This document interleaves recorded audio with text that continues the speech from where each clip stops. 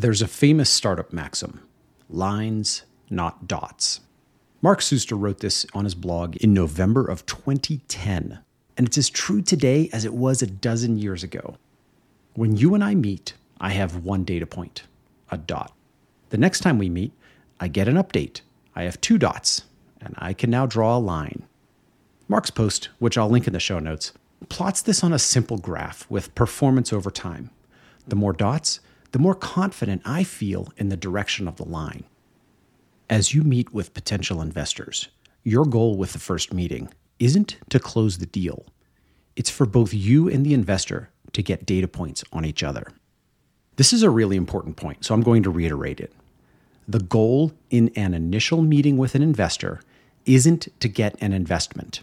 It's to start building your relationship with them.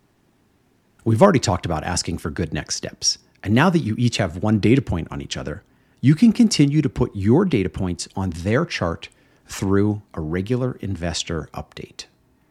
Keep it simple, but also keep it consistent. I find weekly a bit much, unless you're coming into the final stages of your funding round and you've got a lot moving. Bi-weekly works great, monthly is fine too. The email should be short and straightforward. Start with your intro blurb. Assume the investor already forgot what you do.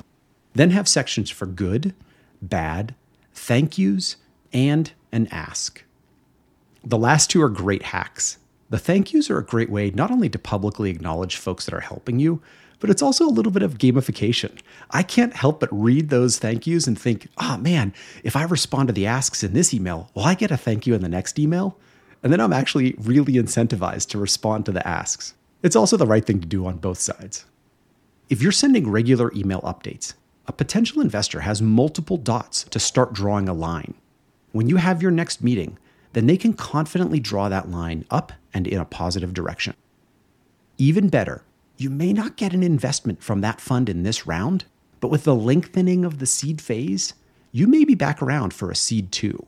And now they've got a lot of dots and they can draw a great solid line about how wonderful your business is.